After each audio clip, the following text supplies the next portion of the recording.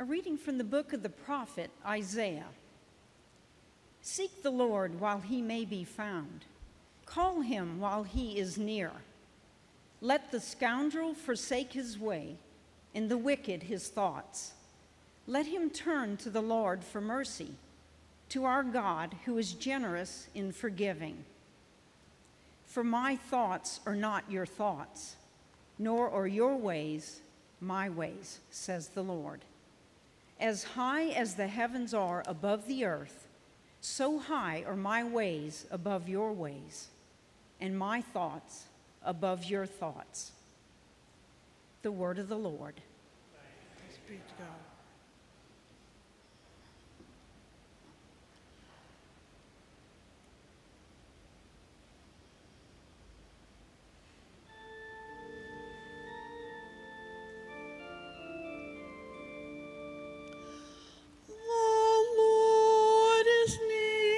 To all who call on him. The Lord is near to all who call on him. Every day will I bless you. I will praise your name forever and ever. Great is the Lord and highly to be praised. His greatness is unsearchable. The Lord is near to all who call on him. The Lord is gracious and merciful, slow to anger and of great kindness. The Lord is good to all and compassionate toward all his works. The Lord is here to all who call on him. The Lord is just in all his ways and holy in all his works. The Lord is near to all who call upon him, to all who call upon him in truth. The Lord is near to all who call on him. A reading from the letter of St. Paul to the Philippians. Brothers and sisters, Christ will be magnified in my body, whether by life or by death. For to me, life is Christ, and death is gain. If I go on living in the flesh, that means fruitful labor for me, and I do not know which I shall choose. I am caught between the two. I long to depart this life and be with Christ, for that is far better. Yet that I remain in the flesh is more necessary for your benefit. Only conduct yourselves in a way worthy of the gospel of Christ. The word of the Lord. Thanks be to God.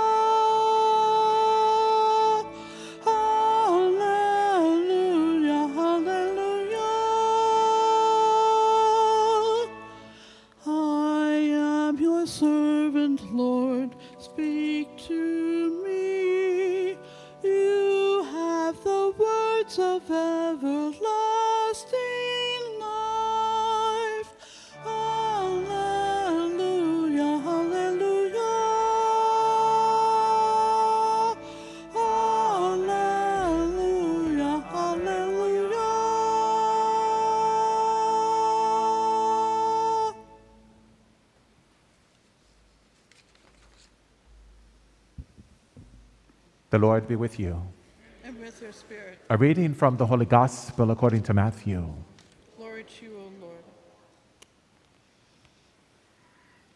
Jesus told his disciples this parable.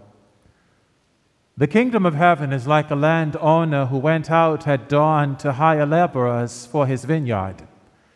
After agreeing with them for the usual daily wage, he sent them into his vineyard. Going out about 9 o'clock, the landowner saw others standing idle in the marketplace. And he said to them, "You too go into my vineyard, and I will give you what is just." So they went off. And he went out again around noon, and around 3 o'clock, and did likewise. Going out about 5 o'clock, the landowner found others standing around, and said to them, "Why do you stand here idle all day?" They answered, "Because no one has hired us." He said to them, "You too go into my vineyard." When it was evening, the owner of the vineyard said to his foreman, "Summon the laborers and give them their pay, beginning with the last and ending with the first." When those who had started about 5 o'clock came, each received the usual daily wage. And on receiving it, so when the first came, they thought that they would receive more. But each of them also got the usual daily wage. And on receiving it, they grumbled against the landowner, saying, "These last ones worked only 1 hour, and you have made them equal to us, who bore the day's burden and the heat." He said to one of them in reply, "My friend, I am not cheating you. Did you not agree with me for the usual daily wage? Take what is yours and go. What if I wish to give this last one the same as you? Or am I not free to do as I wish with my own money? Are you envious because I am generous? Thus the last will be first, and the first will be last." The Gospel of the Lord. Praise to you, Lord Jesus Christ.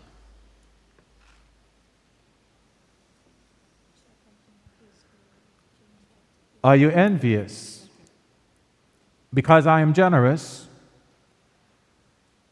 Thus, the last will be first, and the first will be last. On this, the 25th Sunday in Ordinary Time, we are presented with yet another parable of the Lord Jesus, according to Matthew. And this particular parable is distinctive to Matthew's gospel. In other words, it appears in no other gospel. And if you notice in the parables that are usually recounted for us in the Gospel of St. Matthew, they usually entail some type of economy. So-and-so got 3 talents, this one got 2 talents, this one got 1 talent, or 5 talents, 2 and 1. It's always some kind of an exchange. And perhaps it's because, as you know, Matthew used to be the tax collector. And so it would stand to reason that as he would hear Jesus teach about the reality of the kingdom of God and everything that is pertaining to that reality, he would be naturally attracted to that which appealed to his mind, the way his mind worked. He was a money man. He was dollars and cents. And so what we have here is Jesus responding to an issue that has really plagued the Christian community, actually we could say people of faith, throughout the generations. And that is the way it appears as if God treats his servants so unjustly. That's what it seems to be, that God is unjust towards his servants. And we also have to realize what preceded this 20th chapter of Matthew, verses 1 through 16, today's gospel pericope. This is the section of the gospel we're given today. It has been preceded by a rich young man coming to Jesus, asking him about what was necessary to procure eternal life. Jesus asked him about the commandments. He says, "Oh, I've kept them since my youth." He said, "There's one more thing for you. If you want perfection, go and sell your proceeds, give those proceeds, go and sell your possessions. Take the proceeds, give them to the poor, and then you come and follow me." The young man's face fell sad. To which Peter then spoke out and said on behalf of the others, Master, we have left everything to follow you. What can we expect? And of course, Jesus went on to say, I solemnly assure you, there is no one who has left homes, families, mothers, fathers, wives, children, for my sake and that of the gospel, who will not have those things added to them 100-fold in this life and in the life to come, with persecutions added. So there is in the mind of the disciples concern as to what indeed will be the reward. What is the benefit of giving everything, foregoing everything of the world in the worldly sense of riches and stature in exchange for Jesus? So Jesus gives us this parable. And he presents us with two types of economies. One is the economy of exchange, and one is the economy of gift. The economy of exchange entails a tit-for-tat relationship. I'll give you this if you render me this, and vice versa. But always in the economy of exchange, it's always to the benefit of the owner, the one who's in charge. He will always come out on the top, albeit there will be an agreed-upon payout for those who will render a service. In the economy of gift, it is not based on tit for tat. It is solely based on the disposition of the owner and what he chooses to do in his generosity. For those who, mind you, these were all day laborers. That means in the times of Jesus, and even I see that they have, if you ever drive on Elysian Fields Avenue, if you come off the I-10 going east towards like Brother Martin and so forth, there's like a gas station right there at the base. And there's like some trucks that are parked there. These are men who are, they situate themselves there from early morning, and they're there until mid-afternoon. These are what you would call modern-day day laborers. They come there, they're skilled laborers, and they look for someone to come along and pick them up and offer them a job. Just for a contract, a quick job for whatever. Maybe they're doing some roofing work or something like that, and they'll just come. And it's agreed upon, they agree upon whatever, and that's what happens. So that it's still in existence. But this was the reality of that time. These were men who did not have steady income, they did not have a steady job. They placed themselves out in the marketplace as available for labor, hoping for one of the landowners to come and call them up to invite them to work their land for whatever. So if it wasn't for the owner coming along and offering them employment, then none of them would have had an opportunity to work, be it at the very top of the day at 6 o'clock, much less in the last hour of the day from 5 to 6. So it is expressed in this parable that the landowner, the first ones that he called, he established that they would get the usual daily wage. All the rest from 9 o'clock in the morning, 12 noon, 3 o'clock in the afternoon, and 5 o'clock in the afternoon, right before 6 o'clock in the evening, which was when everything would shut down because the sun would set, they couldn't see, and they'd have to call it a day. And then it's time for the settlement of the payout. So only the first ones were actually told what they were going to get. Everyone else came along at the invitation of the owner who says, I will give you what is just. That's what he said to them. I will give you what is just. Come and work.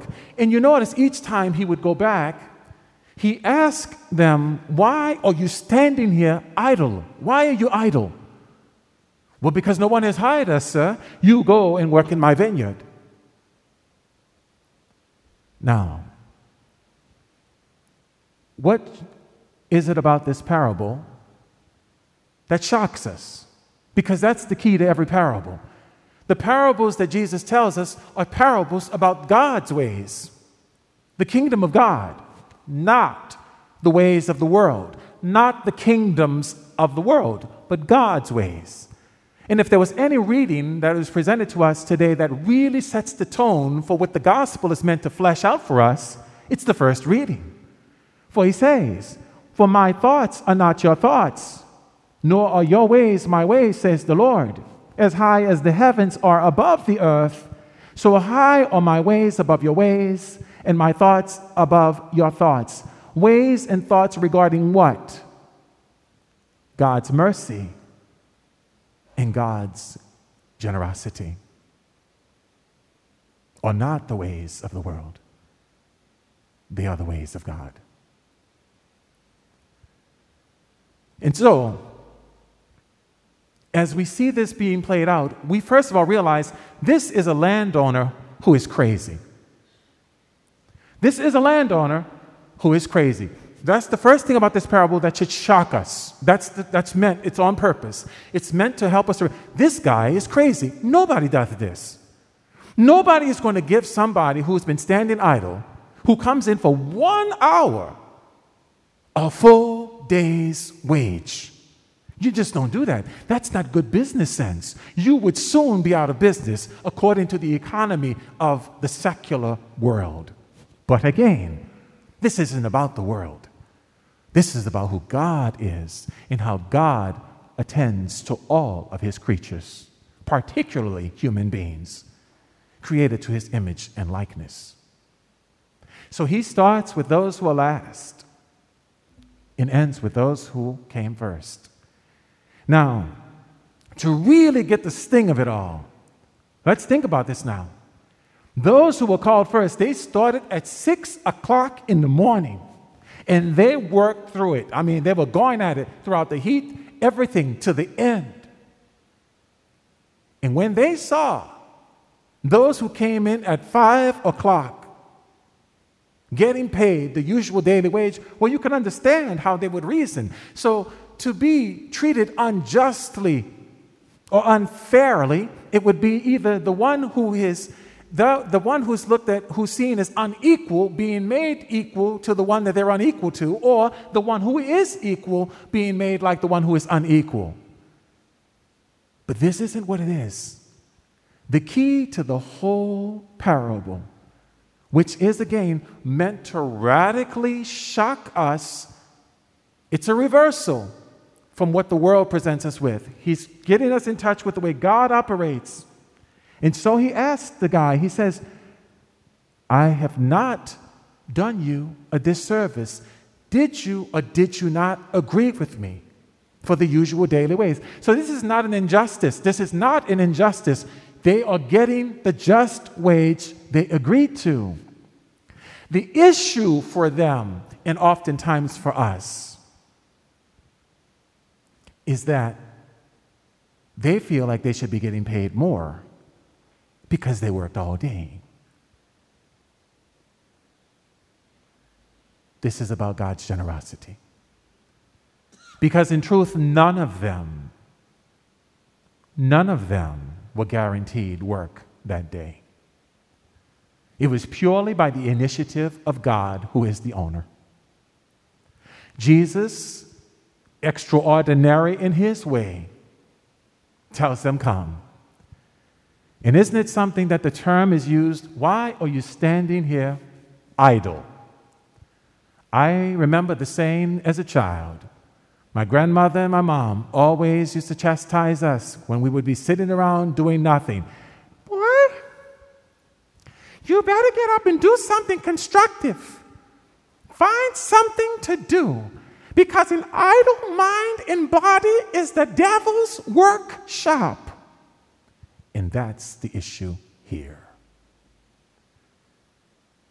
All of these day laborers who were standing there idle with nothing to do represent the whole of humanity who was under the grip of the devil, which the book of Wisdom, chapter 2, verse 24, I believe, if memory serves me, explicitly states that sin and death entered the world through the envy of the devil. What is it about envy that is so terrible? Envy, unlike jealousy, jealousy is when you see something somebody else has and you would like what they have. It's okay. I mean, it's okay to, you see something, you desire it. But envy is when you see someone's good fortune and you're angry about it. You can't stand the fact that someone else has such good fortune. It seems as though everything for them is going just peachy. While everything for you is just going the way it goes.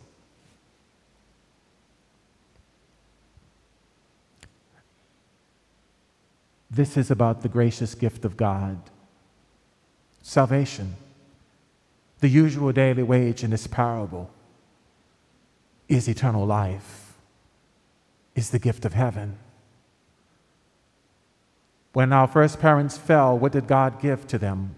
Hope. And then once things began to unfold, what does he present us with? Redemption. And then, as a result of redemption, what do we all have an opportunity for? Eternal life in heaven. Who of us deserves it? None of us. God didn't have to do anything. He chose to do it. Hence the economy of gift. It's purely given. If you or I struggle with the reality of somebody who could have been a professional hitman for Al Capone, just killed, God alone knows how many people, professional hitman. And then there they are on their deathbed, the cause for a priest, was brought up in a Catholic family now, had good upbringing, but for whatever reason chose that way. Calls in the priest, has true contrition, expresses his confession with sincerity, receives absolution. That hitman will receive the same heaven that Mother Teresa, St. Padre Pio, St. John Paul II, St. Francis de Sales, St. Francis of Assisi, yes, the same heaven will be theirs. Now, will there be time in purgatory? No doubt. But purgatory is not the same as hell.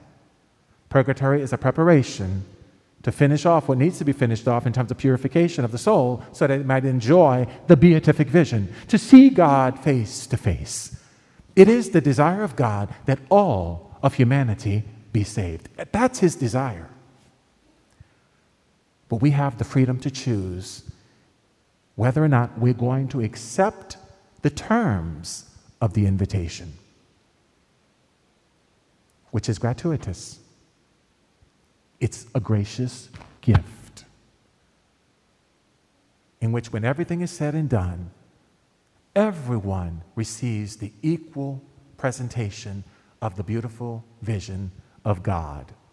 Now, are there degrees of glory that will be manifested by the souls that lived more virtuously and strove after the kingdom of God earlier and for longer periods of time and so forth like that? Yes, there will be. But we won't be jealous or envious about that. We will be thankful to God that everyone had an opportunity to participate in the work of God in such a way that it would give way to a daily wage that is simply out of this world. You know, one of the children at the school mass last week, 2 weeks ago, he was so excited. It was his first time serving he was serving as a mentor to the new ones coming on board. And he was talking to Miss Cece. He said, "Wow, Miss Cece, this is so exciting. I mean, this is something. What will I get? What will my reward be? What will my reward be for being a good example for these coming up?" Before Miss Cece could answer, I said, Jesus is going to answer that for us in the gospel today. Blessed are you when all men persecute you and speak all type of calumny against you because of me. Rejoice and be glad, for your reward will be great in heaven. Basically, I told him the same thing they told me in the seminary. when we were in canon law class. Guys were asking about the retirement benefits. He said, what, you asked the canon lawyer, he says, well, gentlemen, I'm going to say this to you and understand me clearly. You're entitled to 4 weeks of vacation and Christian burial. He said, what? I'm going to say this one more time. According to canon law, you're entitled to 4 weeks of vacation and a Christian burial. As far as the retirement that you're looking for, it's out of this world. In other words, it's not until we complete the work entrusted to us, no matter when we have chosen to follow Jesus. Because that's really what this is about, right? Who are the first? Who are the ones who were called into work early in the day? Our Hebrew brothers and sisters were the first laborers. You and I are the day laborers. We are the Gentile world that were invited in. And it always happens. The last shall be first, and the first shall be last. Jesus loves to turn the tables on a world gone wrong in sin. For after all, today's parable is a parable about the kingdom of heaven and the one who owns heaven being like a landowner who is generous, very, very generous and merciful. So much so that there's always hope for the sinner who has repentance in their heart. God love you.